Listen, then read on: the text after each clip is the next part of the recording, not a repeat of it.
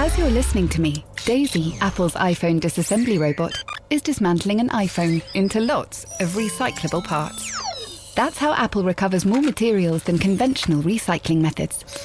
Thanks, Daisy. There's more to iPhone. Cool fact, a crocodile can't stick out its tongue. Also, you can get health insurance for a month or just under a year in some states. United Healthcare short-term insurance plans, underwritten by Golden Rule Insurance Company, offer flexible, budget-friendly coverage for you. Learn more at uh1.com. Yo, technology. What is it all about? Certain things you feel, like the hair that stood up on my arm, seeing Lady Gaga was my data. You know what I'm saying? It's like that feeling I got, the butterflies, seeing Eve on stage, that's data. Like, so I think from a pure art creation perspective, until I can find software that's gonna write Imagine from John Lennon or Ribbon in the Sky from Stevie Wonder, it's gonna be hard for me to believe that we're gonna find algorithms to write those records. Hello and welcome to Danny in the Valley, your weekly dispatch from behind the scenes and inside the minds of the top people in tech. We have a special one for you. This week on the program, we have Troy Carter, who is a former rapper, briefly, club promoter. He was Lady Gaga's first manager, managed her ascent from obscurity to superstardom. He is the former head of creative services at Spotify. He is also currently the manager of Prince's music estate, and he is also a tech investor. So yes, he wears many hats. And we sat down recently to talk about a whole bunch of stuff, including the present and future of the music business, which, given Spotify's antitrust suit against Apple this very week, I thought would be particularly timely. As you might have guessed, as a music industry bigwig, Carter does not live in the Valley. He's in LA. So off to La La Land I went, and Carter lives up in the hills off a long, winding road where the estates, because that's what they are very far apart and set back from behind the road, behind very big, imposing front gates. And his house didn't even have a number, but I was told that when we got close, we would recognize it because, true story, we would see the big white pillars topped with a pair of gold lions. Yeah, there you go. You have a good one. You too, thank you, sir. Thanks.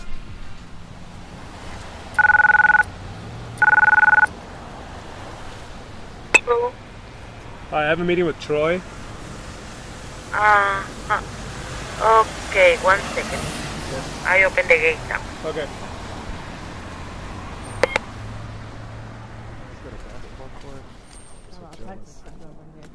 This is all pretty new down here, so kind of exciting. And have you guys met before? We've not. You've not.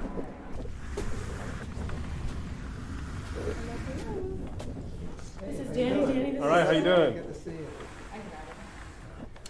How's it going? Great. Good. Thanks for coming over. Yeah, pleasure. This is cool. Thank you. I was doing some research on the way over here. I was actually in the car, and the Lyft driver had the radio on, and I was like, I haven't listened. Oh, like the radio. The radio. Terrestrial radio. Yeah. Yes. And I was like, wow, this is so weird. I was just had a moment because I was like, I can't remember the last time I actually turned the radio on. And I was reading about the early days of Lady Gaga, and for you, how important it was to kind of get on a top 40 radio station, how that was like a key to like launch her. Yes. The whole world has changed.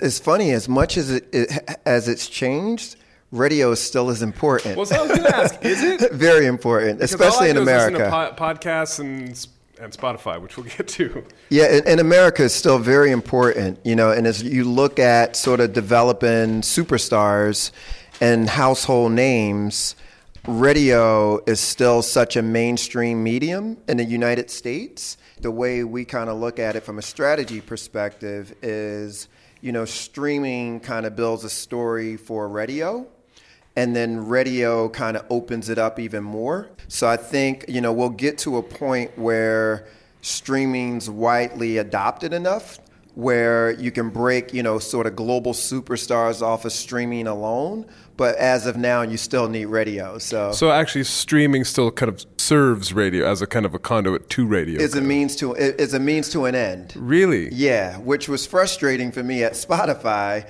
because one of the things and one of the goals while I was there was to, how do we make this almost the end-all be-all? So when you break within streaming services, you sort of have global domination. But I think we're still a few years out from that point. So still, if you're just call it a streaming star, it's hard to kind of truly break out and kind of arrive. Yeah, because I think you need multiple systems. You still need publicity, whether it's doing talk shows, whether it's magazine reviews, interviews. You need all of these different components for it all to come together. As of right now, there's not one particular audio streaming service that you can break on and be on that service alone and become a global superstar. Because between Spotify and Apple Music, there's 100 million plus? A lot more than that. So just on paid subscribers, Spotify is probably close to 100 million just on paid. So, between the two, you're talking over a couple 100 million users. And is it because, what do you call it, the middle of the country, there's a whole group of people that basically just don't stream. Yeah, and you don't have the aggregated listening that radio may have, right? So with radio, you have this thing with repetition. It's called Top 40, but it's probably 18 songs that's played 1 million times a week. And when you look at that sort of building a behavior, that's how you break songs. Some artists, you're going to hear 2 or 3 of their songs, within that time frame.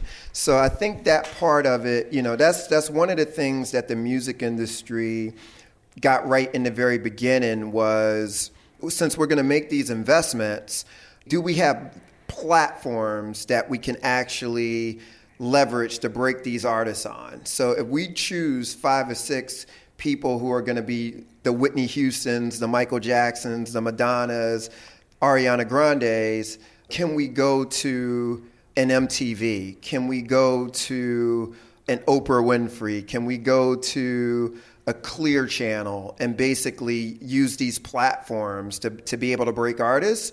And now it's so much noise out there. You have millions of different playlists.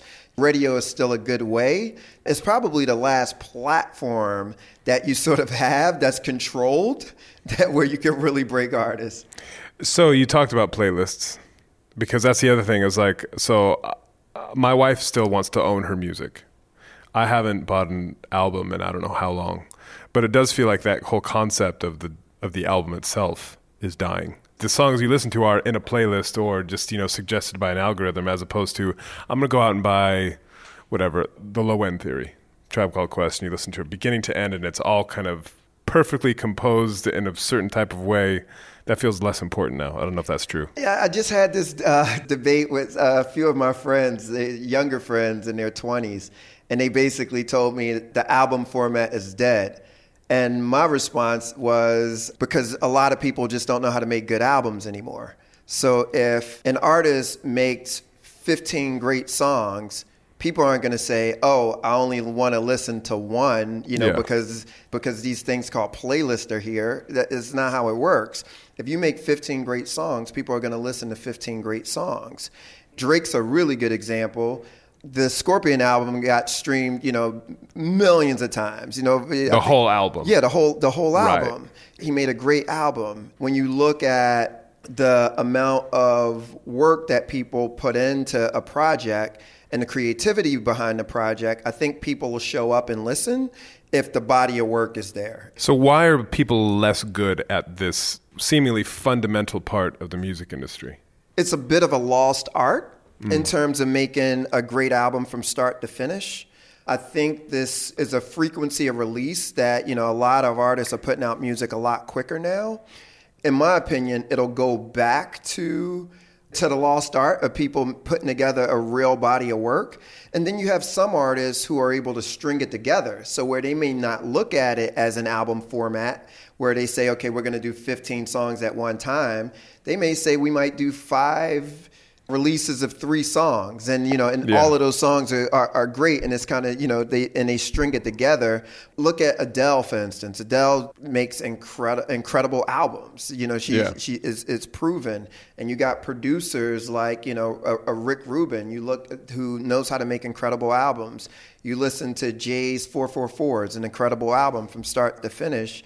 It's artists who are willing to sort of invest the time into putting together the format, and I think the fans will show up. Right. When did you arrive at Spotify? Well, I originally arrived as an investor in 2011 and served as I wouldn't say consultant, but a little bit of a consigliere for some of the U.S. strategy as the company was coming to the U.S. Right. And built a great relationship with the company and with Daniel, and then officially went in. It would have been 2016, and I was there until June of 2018. And what was the problem you were solving? Obviously, there's a lot of heat and noise around Taylor Swift saying, all right, I'm not getting paid enough, I'm out. I mean, I know that Spotify isn't necessarily Silicon Valley, but tech and music. Was that what you were trying to bridge, is basically create that trust? I mean, can you just describe what you found and how you... Yeah, I was kind of looking at solving the problem of this disconnect between creators and technology, and specifically around music, and where I think there was a lot of misunderstandings in terms of on the artist side internally at Spotify, and then externally how Spotify was perceived in the community and how streaming overall was perceived in the community.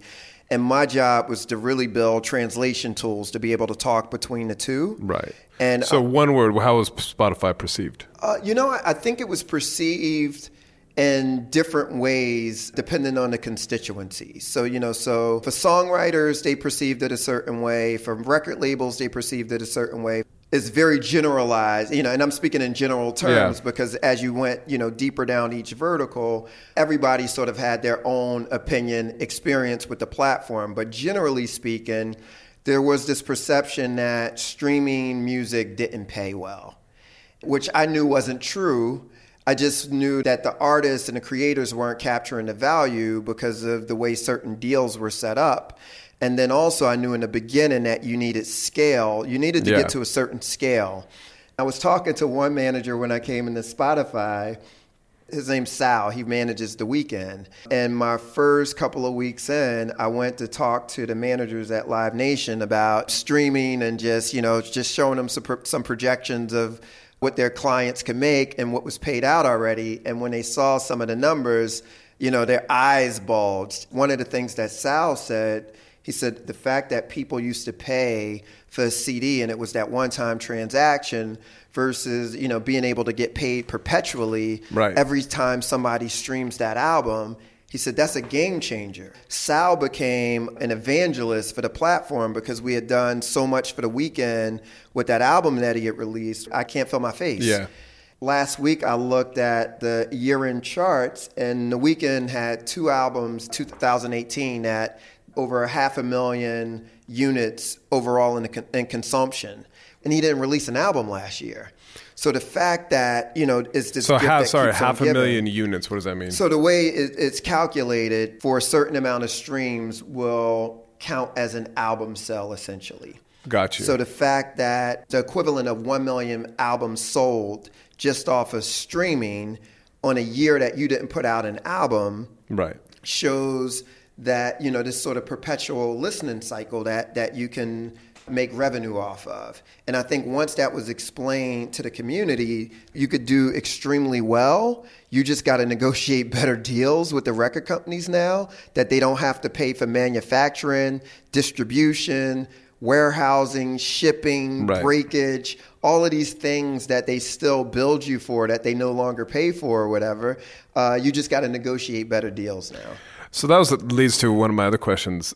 And I don't know if this is true, you can tell me, but it does feel like music industry in particular, artists have a history of getting screwed or trusting the wrong people or making really bad deals, like, big acts going bankrupt. What is it about the music industry that kind of the setup that makes that seem to happen over and over and over again. I don't think it's specific to the music industry. So if you look at the fine art space, you look at sports, you look at, all of these things where people who may not have experience in negotiating deals, managing money, becoming wealthy overnight. Because I've been in situations with artists who have been smarter than me when it comes to negotiating deals. Like John Legend is one of the smartest artists I've ever met in my career, who was a BCG consultant. Was he? Yeah, he worked at BCG as he was starting his music career. Oh, really? I didn't know that. Yes, and John's just one of the smartest guys who I've ever met. Gaga's the same way, by the way, and they have great people around them who help them manage their businesses. And then you have some people who, first thing they do is go to a car dealership. You invest in this bad investment or whatever. So I think people always sort of, through the history of time, have taken advantage of people that they know they can take advantage of. Right. But I think this next generation of artists, though, specifically ones who I've come across, they seem a lot less desperate and a lot smarter than some of the previous generations. And I think because they have more options. Because if you only had a handful of options and the record labels were only choosing select people, there's a level of desperation on the artist side, but there's a lot of leverage on the label side that allow them to take advantage of those artists.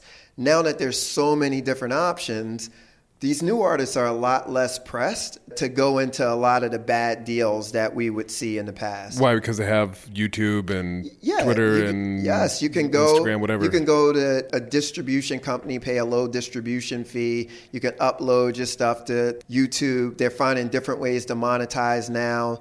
You're selling merch directly to fans now, and you're finding fame a lot quicker. Just lastly, on the economics of streaming. So how appreciably different is it from the old model? In other words, is it a better deal ultimately for does it make it harder to kind of quote unquote make it, or? No, it depends on the deal that you negotiate, right? Because no matter what, it depends on what your deal is, whether you're dealing directly with the platforms or the record labels. So if you negotiate a good deal and you have hits, then the yield is going to be exponentially different than if you negotiated a bad deal. And over the holiday, I was looking at all of the year-end data that had come in. I looked at Drake's data for 2018, and I had to run the numbers a few times. I think the number, gross numbers, was over $100 million in revenue on Drake product. What? Off of streaming. Just streaming? Streaming. So $100 million to him or total? I don't know his deal. So or how it's negotiated on the back end. This is just gross revenue. Right. If you look at Post Malone and you look at Ariana Grande and you look at all of these acts who have huge streaming numbers, the math doesn't lie. So whatever the deals are on the back end, are deals that the artists have negotiated, but it just shows the amount of revenue that's paid out on streaming now is real money. And especially when you look at hip hop, I think it was 92% of consumption, sales, however you want to categorize it, in 2018 was non-physical. So in other words, it was a digital file. So whether it was a download, 9 out of 10 whatever listens or transactions or whatever. It was all digital. In other words, not physical. So you didn't have to there were no cost of manufacturing at that point. So when you look at the margins, it's a real business. And so say 5-10 years ago, that would have been what, 10%?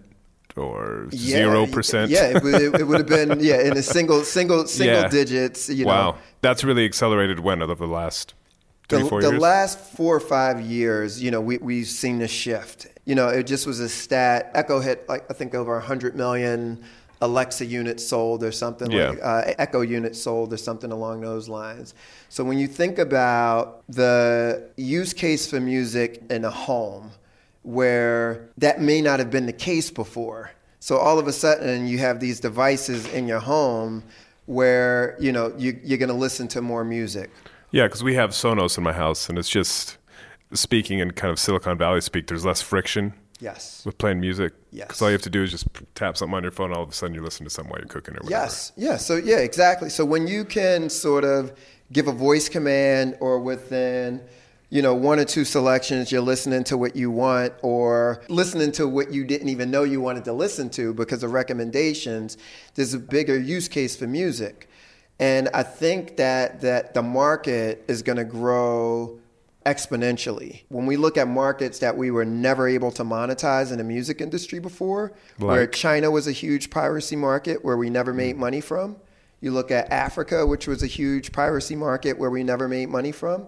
All of a sudden, those markets move into subscription. Why would they, though? Because it's actually easier to have a subscription service than pirate. Than to go buy some dodgy CD or whatever down at the flea market. Yeah, because when you have, that was one of the things that Spotify had done really well, was to prove out the case that music subscription advertising base could eradicate piracy because it's a better experience. Right. So you don't have to worry about corrupt files. You don't have to worry about, viruses on your computer. You don't have to worry about getting the wrong song. You don't have to worry about the time it would take you to, for downloads. All of the things that was hard about piracy, we made it very, very easy to be able to do it for free. Right. And ad supported. So we were able to sort of monetize it, and then being able to give people an even better experience if you were willing to pay for it. We're starting to see that in places like China, where you're seeing real subscription businesses, you're seeing real revenue. Also, they're teaching us new models. You look at some of the things that Tencent Music is doing in terms of, artists being able to perform in their living rooms, and they're getting tips and, all of these things. Oh, like Twitch style. Yeah, exactly. Right. So in music, we've never been able to do that at scale in the West. And all of a sudden you have musicians in China that have entirely different revenue streams and different models than Western musicians. And we're going to see that sort of move into this model in the West as well. So I'm bullish about just seeing what happens globally and how it grows. Pulling back from globally, can we go back to West Philadelphia? West Philly. That was my globe. Yeah. So could you just give, for those who don't know, you have an amazing backstory. Can you just give a quick kind of, start from the beginning? I grew up in Philly, just a lover of hip hop music. Since I was a little kid, I just fell in love with the music, sort of old school hip hop, as it was first coming onto the scene. I was electrified by, from the moment it hit. I had this dream that I was going to become, the biggest rapper in the world, or at least the biggest rapper in West Philly, and joined a rap group in 9th grade. Too many. Too many, yes. So in my research, I actually saw Where's the Party? Yes. The video. I have a question about that. Uh-huh. So when at the beginning of the video, you guys walk into this building, and one of the other guys in the group is holding looks like a teddy bear with sunglasses. Yeah. What was that? The backstory is it used to be like stashes. Stashes for what? Anything. So you could stash money, you could stash whatever. So they a firearm, perhaps. They were like stashes. It wasn't a firearm in that one, by the way. Yeah. But that was like the sort of origin from those. So people would actually show up to parties with teddy bears? Not anywhere. It was it could be in a house. It could be wherever. Ah, okay. Yes. Because I saw that and I was like, what the hell is that? Yeah, it was crazy. Yeah. It was crazy. So we did some weird stuff back then. And you have siblings, or what was your kind of growing up in West Philly like? What was West Philly? Yeah, I have 2 siblings and a half brother. We grew up very modestly. We were very wealthy in love and family, and we come from a really, really big family. Financially was tough growing up, and we grew up, as exciting as the music was in our neighborhood, it was equally tough in terms of, it was the height of the crack epidemic in our neighborhood. A lot of young people started dying just because of, sort of turf wars. Yeah. And my mom was a single mom, raised us, a little apartment in West Philly. She got up faithfully went to work every single day just to provide for me and my brothers. So I kind of got my work ethic from watching my mom sort of tough it out, and sort of got my resilience from, we didn't have plan Bs, so it was, you got to figure it out. It wasn't, a lot of options.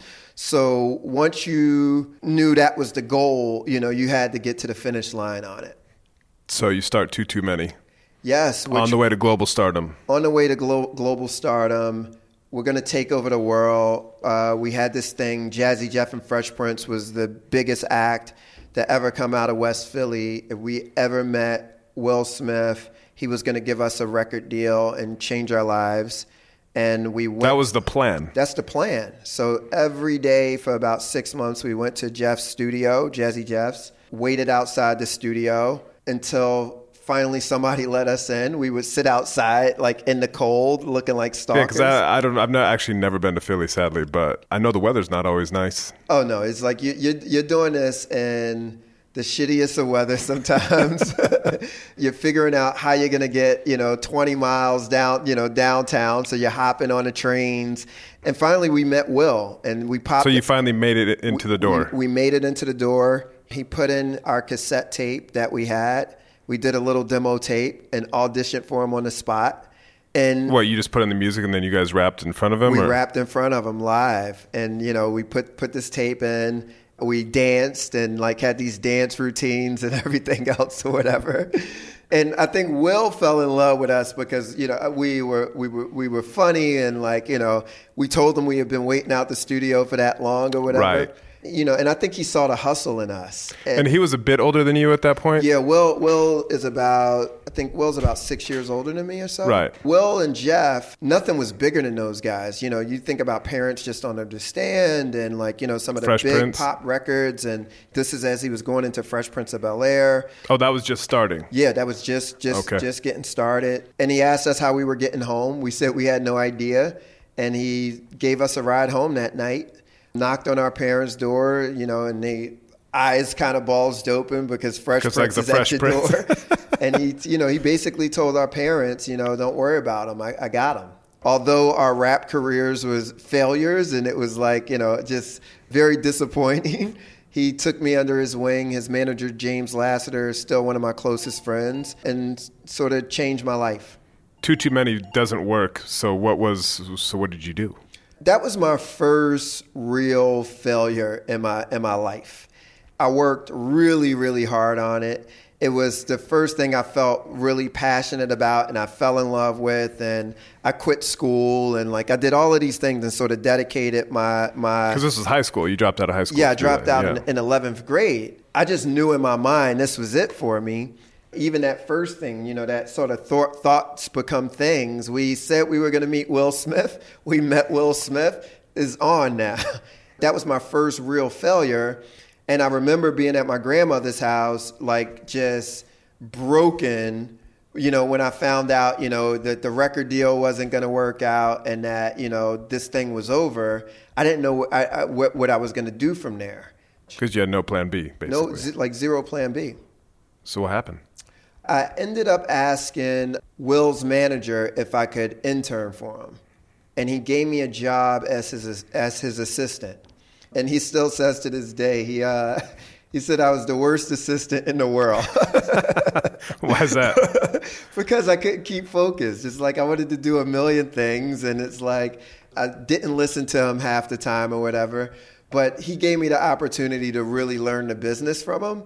And that was my first time learning the business. From there, I was promoting some concerts in Philly, built some relationships there. I ended up meeting P. Diddy through some concerts I promoted. He gave me a job working at Bad Boy Entertainment. What year was that? I think it was 94 or so. So that was when, I'm just trying to think back to what Bad Boy was then. That was Biggie was just getting started. So that was before Ready to Die album. Oh, that was before that. Wow. Yeah, that was before Ready to Die. So you were there when that kind of crazy. So, it was Craig Mack and Biggie had just released sort of the first singles. Flavor in Your Ear from Craig Mack had just come out. Song. Yeah. So that was my time at Bad Boy, starting off around then. You also promoted a show with Wu-Tang? Yeah, Wu-Tang was one of my first concerts that I had done in Philly. And actually, it was their first time coming to Philadelphia. I think it was I paid them $2,500 and then a 16-passenger minivan. Wait, you drove the entire Wu-Tang Clan down? No, they had to drive themselves. I had to pay for the 16-passenger minivan from Staten Island. And they showed up on time. And they showed up on time. It was a fantastic show. Old Dirty Bastard had a broken leg, and, so he was rapping in the corner. He couldn't get up, so he was like sitting on the speaker rapping in the corner or whatever. But, it was the first time they had performed in Philly. So, like, it was years of, like, kind of looking back, bringing Jay-Z and Foxy Brown into Philadelphia for their first shows, bringing Notorious B.I.G. into Philly for his first shows. It was just a really rich time. So how do you do that, though? Because you're basically an intern. So what I was doing, I would scrape together money from guys in my neighborhood, and I would rent like the YMCA, or I would rent like a local hall. You were crowdfunding. Yeah, exactly. This is the original crowdfunding. But from guys, you really got to pay back. You can't send them a T-shirt and some stickers. These guys wanted their money back. And they wanted a picture with the Wu-Tang Clan. But so original crowdfunding. So I would intern at Bad Boy 3 days a week, commuting from Philly to New York on Peter Pan Trailways. And then I would promote these shows, usually on a Friday or a Saturday. And that's how I started building. And when you were at Bad Boy, that must have been right when things with Tupac and Notorious got really bad. Yeah, I remember I was at Bad Boy when Tupac got shot in New York, not when he got killed in Vegas. Yeah. And I never forget the death threats that, would come through on the telephone. So we had security. Because you were the intern. Yes, I would have to answer the phone. So I would do reception work. Bad Boy Entertainment, may I help you? Yeah, we're going to kill all of y'all, Tell Puffy we're going to kill that. So we would get death threats. It wasn't a fun time, put it that way, just what was happening. Living through like the sort of death row days, living through, the. So did you meet Suge Knight? Yeah, I knew Suge. He's not to be trifled with, as far as you know what was, I think the sad thing is, you look at Death Row Records and you look at Dr. Dre, Tupac, you look at Snoop Dogg, all of the acts that this company built. I think at one point it was like $300 to $400 million in enterprise value at Death Row Records. And what they were able to do culturally from a music standpoint, it was incredible. It's hard. Anybody who's building a startup knows how tough it is to get traction. These guys built, an incredible business. And to fast forward to see where Suge is now, the dark side won in his life is really sad. The upside is, Dr. Dre let the light side win in his life. So, Dre had gone on and signed Eminem and 50 Cent and Beats by Dre headphones and, all of these things where, at least something great had come out of it. But, it's just a shame that, the streets got in the way of what that could have been. So you're at Bad Boy. So how do you end up becoming Lady Gaga's manager? A lot of years. I became Eve's manager first. After I left Bad Boy, I was doing some stuff with Will Smith and those guys. Ended up moving back to Philly. And Eve asked if I would manage her. She had just gotten signed to Dr. Dre's record label. Got you. I was helping her find managers.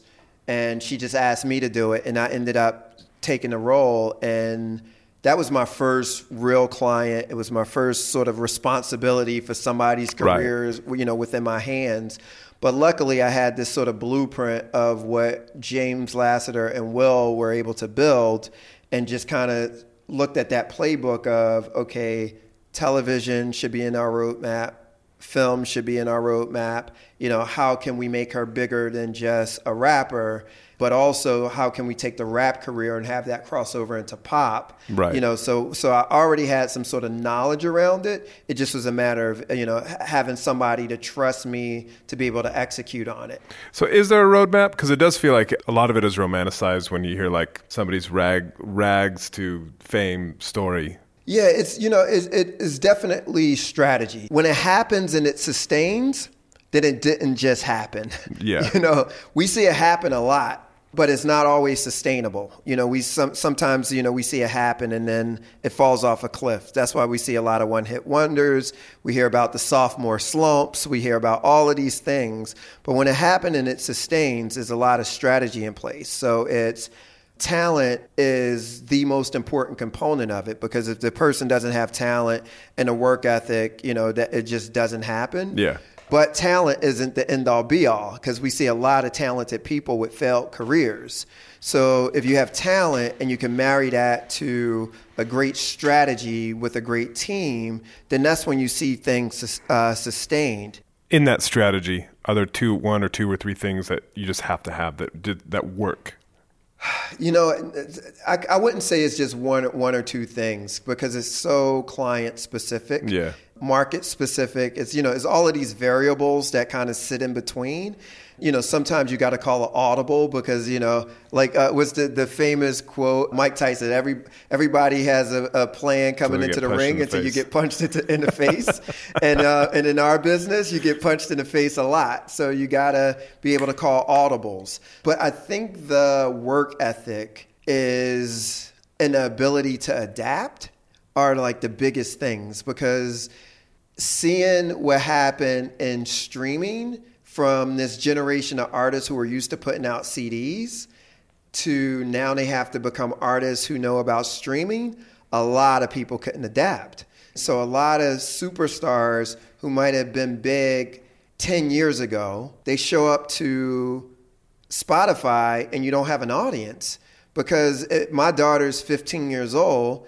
And so if you put out a record 10 years ago, she was 5. So Ariana Grande and Halsey, those are her pop stars, not anybody prior to that. So you got to rebuild an audience and have the ability to adapt. So do you have the humility to do it? Do you have the patience to do it? So it's a totally different strategy. Well, I was doing some reading, and like Tom York at Radiohead famously said streaming is like, I think he called it the last desperate fart of a dying corpse. And obviously he's taken a different approach, kind of doing it completely on his own. But whether it's through music, because of the music, or otherwise, obviously Radiohead is not nearly as relevant today as it was, in their heyday, where they were kind of the band for a lot of people. And I don't know how much of that is down to just basically sitting out. Yeah, it depends on what you care about, right? In the beginning of the interview, you mentioned Taylor Swift. I had my opinions on it going into Spotify. Just, somebody in the industry who sort of watches the entire industry from a macro level. After I sat down with Taylor, I understood her viewpoint a lot better, and I respected it. So if you're Taylor Swift and you're one of the last artists in the world that can make $10 per CD, I'm taking that bet all day long. Yeah. You still have the ability to sell out multiple stadiums. I'm taking that bet all day long. From an economic standpoint, she's going to make a lot more money by selling physical CDs. From an audience standpoint, she's not growing her audience, that much more if she puts it on a streaming service. Right, because she's already so huge. Yeah, she's that big, and she's still young enough. She's not holding out for any extended period of time from streaming. That was her thing. That she's still going to capture that younger audience, or that audience that she doesn't have on streaming. And she had a really well thought out strategy on why she was doing what she was doing, and I respected it. With my Spotify hat on, that's not the answer that I wanted to hear, but I walked out of that room saying, this girl is fucking smart. 6 months after that conversation, she just came off of the biggest tour in U.S. history. So going back to, sort of Radiohead, I don't really have an opposing viewpoint to Thom Yorke's statement as much as it is, what's his motivation? I've talked to some acts who are, legacy acts, where I explain to them, if you want to reach a younger audience and you want your music to go beyond your life cycle, you need to be on streaming. Right. Because no one's buying CDs. Some people are buying records, but not many. Yeah, and it's not going to be a big place to, a lot of places that are going to sell CDs anymore. And then for young people, if you're looking at any sort of audience under the age of 18 and you're not on streaming services, it's going to be tough to have longevity. As we grow older, a lot of the popular music from, previous decades are getting phased out or whatever. Yeah. And so I think streaming's a way to sort of preserve it and being able to pass it on to future generations. The train is now approaching. Junction at platform. Passengers, airport, please stay on board. Next stop, road station. iOS helps you control which apps you share your exact location with. There's more to iPhone. How would you like to look 5 years younger? In a clinical study, people that had volume added with Juvederm Voluma XC in the cheeks perceived themselves as looking 5 years younger at 6 months after treatment. Look younger, feel like you. Add volume for lift and contour in the cheeks with Juvederm Voluma XC. Reverse signs of aging by adding volume to smooth laugh lines with Juvederm Volure XC. For important safety information and to find a licensed specialist, visit Juvederm.com. That's JUVEDERM.com. Not for people with severe allergic reactions, allergies to lidocaine, or the proteins used in Juvederm. Common side effects include injection site redness, swelling, pain, tenderness, firmness, lumps, bumps, bruising, discoloration, or itching. There's a risk of unintentional injection into a blood vessel, which can cause vision abnormalities, blindness, stroke, temporary scabs, or scarring. Talk to a licensed specialist to find out if it's right for you. Ryan Reynolds here from Mint Mobile. With the price of just about everything going up during inflation, we thought we'd bring our prices down. So to help us, we brought in a reverse auctioneer, which is apparently a thing. Mint Mobile Unlimited Premium Wireless. How to get 30, 30, bit to get 30, bit to get 20, 20, 20, bit to get 20, 20, bit to get 15, 15, 15, 15, just $15 a month? Sold! Give it a try at mintmobile.com/switch. $45 up front for 3 months plus taxes and fees. Promo rate for new customers for limited time. Unlimited more than 40 gigabytes per month. Slows full terms at mintmobile.com. And so just going back to Gaga, can you talk about how did you find her? Because I also, from my reading, I think for you that was a particularly difficult time, wasn't it? Yeah, I met Gaga through a friend of mine, Vincent Herbert. Vince discovered her through a buddy of his who was producing music for her. And Vince flew her out to LA and he called me up and said, Carter, I got this girl you absolutely have to meet. And he came through the next day and brought her into my office, and she played just song after song, and just to hear how great of a songwriter she was, and then to see this look that she had that I've never seen before, like she landed from another planet. I knew she was special.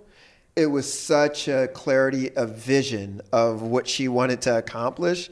She basically said she wanted to be the biggest star in the world. She was, she had just gotten dropped from Def Jam, and sort of having that pain in the pit of her stomach was one of the key drivers to, I'm just going to do whatever it takes and put in the hours to make it work. You were in a similar kind of like, I got to make this work now. Right. Yeah, I was broke, and at that point, Eve had left our company. I just started this new company, invested heavily into the new company, and after about 8 years, Eve decided to go to another manager, which I wasn't prepared for it at all at that particular time. It just caught me completely off guard. It was like the perfect storm of what could go wrong went wrong at that time. And where the financial markets was falling apart, so I couldn't even get money from the bank. 2007. Right. So this was like everything that could have gone wrong had gone wrong. my family ended up, as close to bankruptcy as you could possibly get. I had to let all my employees go, which was a tough conversation to have. I had to move out of my office. Will Smith and James Lasseter, basically let me move into their, they had an empty office next to theirs. And they said, look, just come crash here if you want to crash. And I think that was sort of just to get me out of my funk a little bit. Yeah. But when Vince brought her in, I had no idea that would change the course of my life and her life. Yeah. And that's exactly what happened. It was life-changing. And so that kind of brings me to the the technology aspect, because obviously 2008, we talked earlier about how it was important to get her on radio, top 40 stations, et cetera. But also she used social media in a way that, well, I imagine you had never had experience with before because it kind of didn't exist. Yeah, social media. I don't even think the term was social media back then. It just was because it was all so new. Yeah. I think being able to have, YouTube was incredibly helpful because, at that time, I think it was like a Lonely Planet video or something that just made YouTube like this sort of viral thing.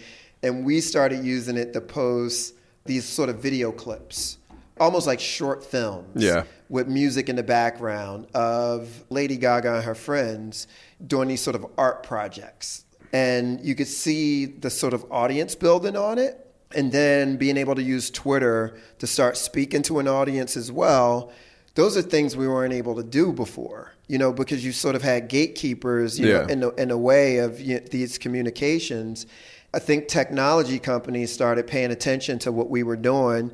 We got really interested because it was working for us, and as I started meeting founders, as I started meeting, engineers, I started learning a lot about tech, but also teaching founders about sort of audience building, community, go-to-market strategy, building their relationships in LA. And it was just sort of mutual things. So I would go to San Francisco 2 to 3 times a week, and I started bringing founders down to LA and built the relationships from there. Yeah. So was there a moment where you're like, there's something interesting here? And when you kind of became an investor in tech? The most interesting day for me, it was my first day in Palo Alto, and I met Joe Lonsdale from Palantir. Joe was the most interesting guy because seeing this young guy who built this incredibly sophisticated, high-growth company, who was super humble, like I just was enamored with the way he thought about problem solving or whatever. And Joe, I basically started picking his brain about how do I solve some of the problems in the music industry. And we created this company at that time called Backplane that was really looking at community and looking at how do you build community through data instead around artists, around interest. So where it just so happened that Gaga was a co-founder, and the interest that we started off with was the Little Monsters, her community around Gaga, but we brought on Coca-Cola, for instance, because you got a whole global community of Coca-Cola fans, which I had no idea about. Sort of all of these communities, and where we were ahead of our time, and one of the things we saw early on was that what happens, okay, we're trying to get away from the music industry gatekeepers, but wouldn't Twitter and Facebook and those guys be gatekeepers if they decided not to let us speak to our fans directly? Shouldn't we have that direct relationship? And then, of course, fast forward, they change the algorithm and they start charging you to basically speak to your community. So the whole thing around it was, how can you basically own the community versus the platforms owning the community? And that's still an interesting thing. Yeah, so why didn't that work? It was a lot of issues there. One, I don't think we had the right team in place to be able to tackle the problem at that particular time. Where I do think we had a group of really great engineers that were working on certain things of it. I don't think the vision was fully realized, in terms of building that true north. And then also, both Gaga and I and Joe Lonsdale, all of us had day jobs as well. So it's like being able to put the full focus into it. Because it does feel like now obviously you can't go back in time, but now, 2019, feels like it would even almost be a better time. I think so, because too. you have all this backlash against kind of, what do you call it, big social media, big B, big S, big M. I think so too. I think a lot of brands, I think a lot of artists, I think a lot of people are really figuring out. People seem to be looking for their tribe now rather than just, I'm going to go on Facebook with my 5,000 friends, who only 10 of which are actual friends. I'm getting less out of that. Let me go find something that's actually interesting, give something to me. Yeah, and I think community is, more important now than it's ever been. Finding common interests with people is more important now than it's ever been. So if you're a right wing and I'm left wing, but we both love Harley Davidsons, do we have that sort of common interest that can bring us together? So I think these communities around common interests, I think, are much more needed today. Yeah. So I just have a few more questions. I know we're kind of running short on time. Uber. Uh-huh. Am I correct in saying that you invested when it was at the very first round when it was worth $3 million? No, it wasn't the angel round. I wish it was the angel round, but we got in very, very early. We got in Uber's Series B. Okay. Yeah, so at that point it's still only in San Francisco as a black car company at that particular time. But yes, I got introduced to Travis through a mutual friend, Shervin Pishavar, who was at Menlo. And so when Shervin went to Menlo and became an investor, he and I started sharing deals together. It was like 3 companies that we sort of invested in within the same time frame. Uber was definitely just very, very interesting company.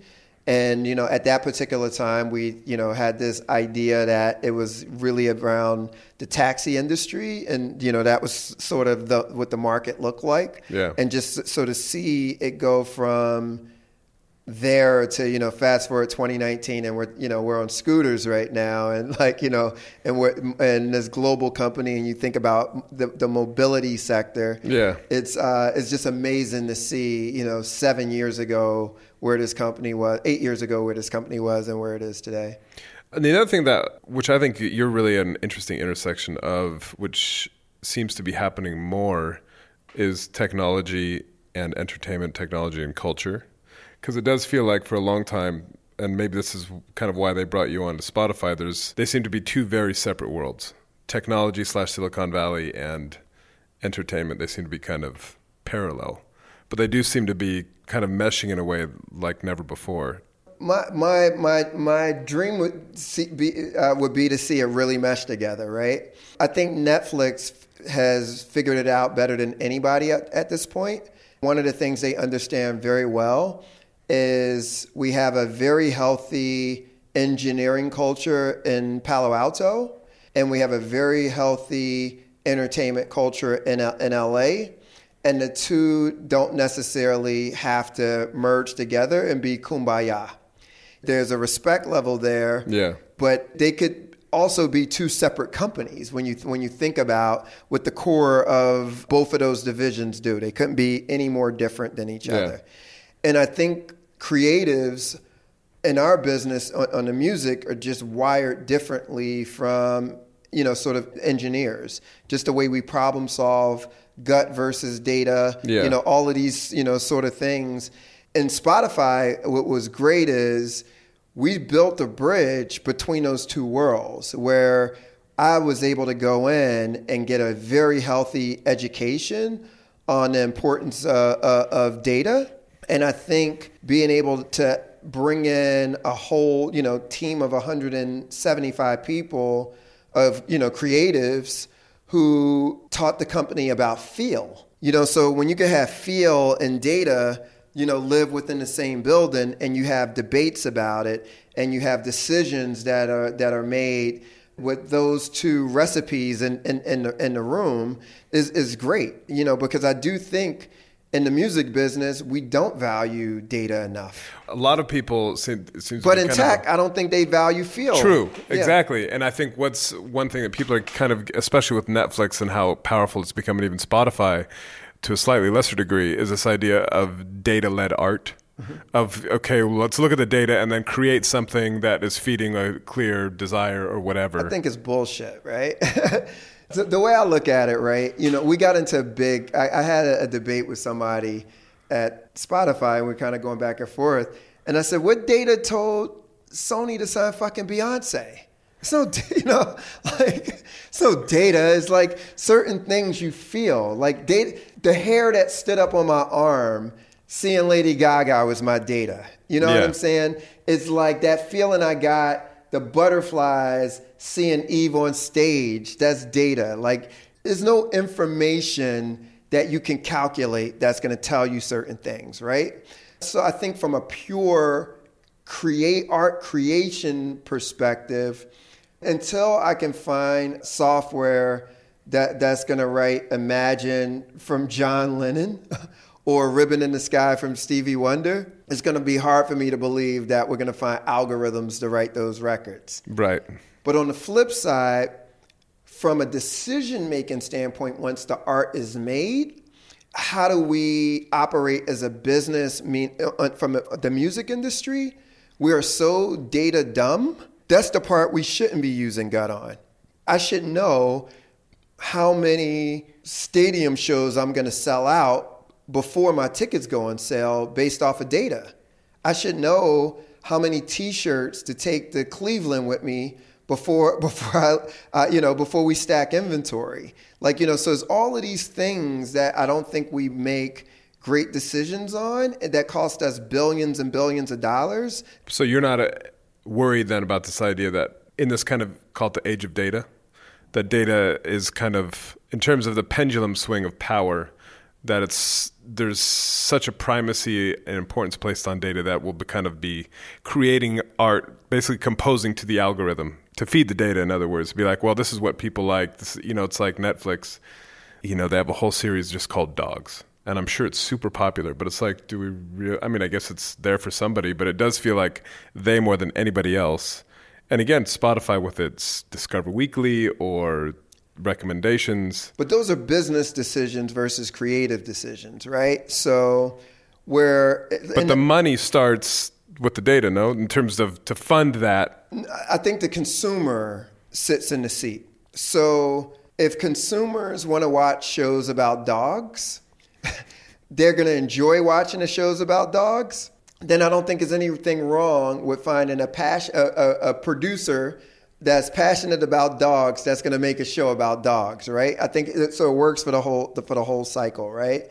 I'm a proponent of that. I think that's great because I think it makes it a better experience for the consumer at the end if I don't have to keep scrolling through Netflix for 20 minutes to try to find something to watch. Yeah. So I think that's better. And even for music, Discover Weekly, and it works fantastic for me. I love jazz music, and I discover so much new jazz that I would have never looked for based off of what I'm fed on Discover Weekly. So I think that part's good. But if they think that software is going to start writing John Coltrane's, album, that's the part where I feel like I'm not a proponent of that. So just looking forward, so say 10 years ago, CDs were still king, or maybe 15 years ago. Then looking at the music industry today, I think in the last 2 years, revenues have started to go up after a 15-year decline since Napster, and it just kind of went down. Yep. And now it's turned around. If we're looking forward, crystal ball, 5 years, is there any dramatic change that you see in terms of music and or art and how it's delivered or kind of put together, or in terms of what you're seeing in terms of the trends?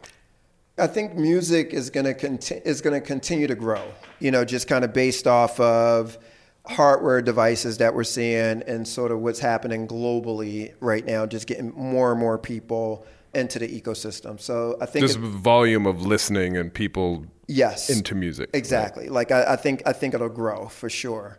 I think in terms of trends, I'm excited to see what happens in the augmented reality space of experiences, so because the live space has been the same, since the Romans, essentially, or whatever, if you want to go back even further. So, you put, people into a round arena and, and let them perform, so these layered on experiences are going to be interesting. And I'm starting to see some technology that could be mind blowing for music if they get it right. Kind of like a virtual concert kind of thing. It's not even just virtual. It's more augmented, where where the experience is layers onto the experience.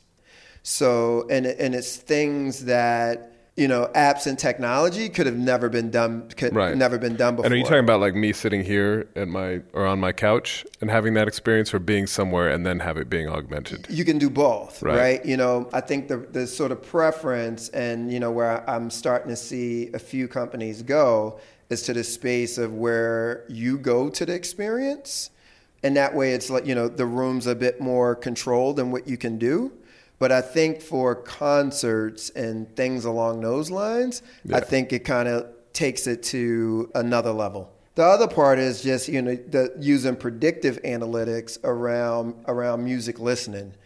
So when people don't know they even want to listen to music at that particular time, the music is sort of prompted. So whether it's, you are going on a date and being able to use software to know what type of music you love and what type of music your date loves, and to be able to play that perfect song at the perfect time. Right. So instead of making your mixtape, the mixtape is made for you. Is made for you, and it's prompted at that particular time. Go Marvin Gaye. She may know. By the way, the software may know her last boyfriend broke up with her to that Marvin Gaye song, so they're not going to play that Marvin Gaye song. So being able to use, so I think this sort of predictive analytics with technology is going to be interesting too. Right. Your worst day of work? My worst day of work? Wow. Ever? Yeah. I think my worst day at work was when Eve fired me. That was my worst day at work. Yeah, but just because she and I were like brother and sister. And so I think the sort of breakup moment of being at the office, like, when that happened, that had to be the worst. Because it was out of the blue? It was out of the blue, and then she hired a friend of mine as the new manager. So it's almost like, okay, your wife's not only going to divorce you, but she's marrying your best friend. Right. So you get like a double blow. So it was like, that might have been the worst. That was the worst day at work. Because also you basically helped her from the ground up, right? I mean, you were there from kind of day one. Yeah, I was there day one, and I'd known her since she was 16 years old, and so she and I had a long history together. But you fast forward, and I came home maybe about 4 months ago. And my wife had DVR'd Eve's talk show. I think it's called The Talk, that she's one of the panelists on the talk show. She's like, oh, I want to show you something. You got to watch this. So I get in bed and I kind of turn it on. And around the panel, each of the panelists, the question for the panel was, if it was one person you had to name, who had the most influence on your life? When it got to Eve, she said, it was my manager, Troy Carter. And she started talking about our relationship and me pushing her to act when she didn't want to act, and kind of, really me being this pain in the ass, which got me fired in the first place too. But for me, it just was, it was one of those validating moments to just show that, I did the right thing, and she, in retrospect, appreciated, what I did. To this very day, she's still one of those people who I love with all of my heart. And every time I see her, it's like we give each other the biggest hugs to this day. That's great. Yeah. I know I keep saying last question, but I forgot to ask about Prince. Uh-huh. So you feel free to kick me out, but I'd love to hear just like how you got involved, what your role is, and what's happening with Prince's estate. Yeah, Jason Boyarsky, who's a friend of mine, he's an attorney for the estate. called me up on like a Thursday, like, would you be interested in overseeing becoming the entertainment advisor for the Prince estate? Where do I walk to now? I'll walk to Minneapolis. And I ended up working that weekend on a presentation to present to the bank that was overseeing it at the time. Because it was a bit of a mess. He died obviously unexpectedly, and there was no will, et cetera. Yeah, and by the time I got involved, it was some previous people who had worked on the estate, and it was some litigation there, and it was one of those things where I was a huge Prince fan, but at the same time, I'm like, is this going to be worth actually getting involved in? And then I talked to one of my mentors about it, and he's like, are you an idiot? You want to stay as far away from this as you possibly can with this big of a mess. But, I started listening to some of the music that we ended up finding, looking at some of the video and going through the archives. So there is a quote-unquote a vault. Not only is the vault, when I say it just over-exceeded my expectations by far. It's pretty amazing, what we've come across. So what's happening with it? Actually, I'm leaving this meeting now to listen to some new music. Some new Prince music? Yeah, some new Prince music. And first release that came out was Purple Rain Deluxe. And Prince was working on that before he passed away. He wanted to remaster Purple Rain and a couple of other projects. And so that one was one of the things he was working on. Then it was a couple other things that he wanted to work on. We found this Piano and a Microphone Volume 1 album, which was a cassette tape that we had come across of him playing the piano in like 1982, 83-ish. But it was like the demo of him actually writing Purple Rain before Purple Rain was written. So it's like a work tape. Oh, wow. And so we ended up releasing that, which got critical reviews. We released, his original version of Nothing Compares to You. We have a Netflix documentary coming out soon. We have an Apple Music documentary film that's coming out soon. New albums? Prince has enough material that will outlive all of us in terms of how much material can be released over the years. So it's just... So you're talking about hours and hours of songs. Yeah, he recorded, he was prolific. So he recorded on a regular basis, since, the late 70s. So it's just really figuring out, once the material and the estate is turned over to his heirs, how they want to move it forward. But, between now and then, we have some great work that'll come out. And then from there, it'll be up to them, how often they want to release music and when they want to put it out to the fans. Wow. And that is all the time we have. I want to thank Troy for not only sitting down, but having me over to his house, which was fantastic. I hope you guys enjoyed the interview. Just a really fascinating story. Not least, I didn't think radio was that important anymore, but apparently it is. And on that note, talking about things retro still being important and kind of going back in the day, I thought I would give you just a little taste of Too Many, which of course was Carter's first rap group. So here they are to play us out. Too Many. Where's the party at? That's obviously on Danny in the Valley. And we will see you next week. Oh, yeah. Grab my backpack, I'm off on the mission. I gotta find the gym because it feels like I'm missing out on a party. I gotta find somebody. So I wanna know, well, do you wanna go? Do you wanna go? I wanna go, yes, I wanna go. Do you wanna go? I wanna go, yes, I wanna go. Do you wanna go? I wanna go, yes, I wanna go. Do you really wanna go? Well, come on. As you're listening to me, Daisy, Apple's iPhone disassembly robot, is dismantling an iPhone into lots of recyclable parts. That's how Apple recovers more materials than conventional recycling methods. Thanks, Daisy. There's more to iPhone. Hi, I'm Daniel, founder of Pretty Litter. Did you know cats tend to hide symptoms of sickness and pain? I learned this the hard way after losing my cat, Gingy. So I created Pretty Litter, a health monitoring litter that helps detect early signs of illness by changing colors, saving you money and potentially your cat's life. Pretty Litter is veterinarian developed, and it's the easiest way to keep tabs on your fur baby's health right at home. Go to prettylitter.com and use code ACAST for 20% off your first order and a free cat toy. Terms and conditions apply. See site for details.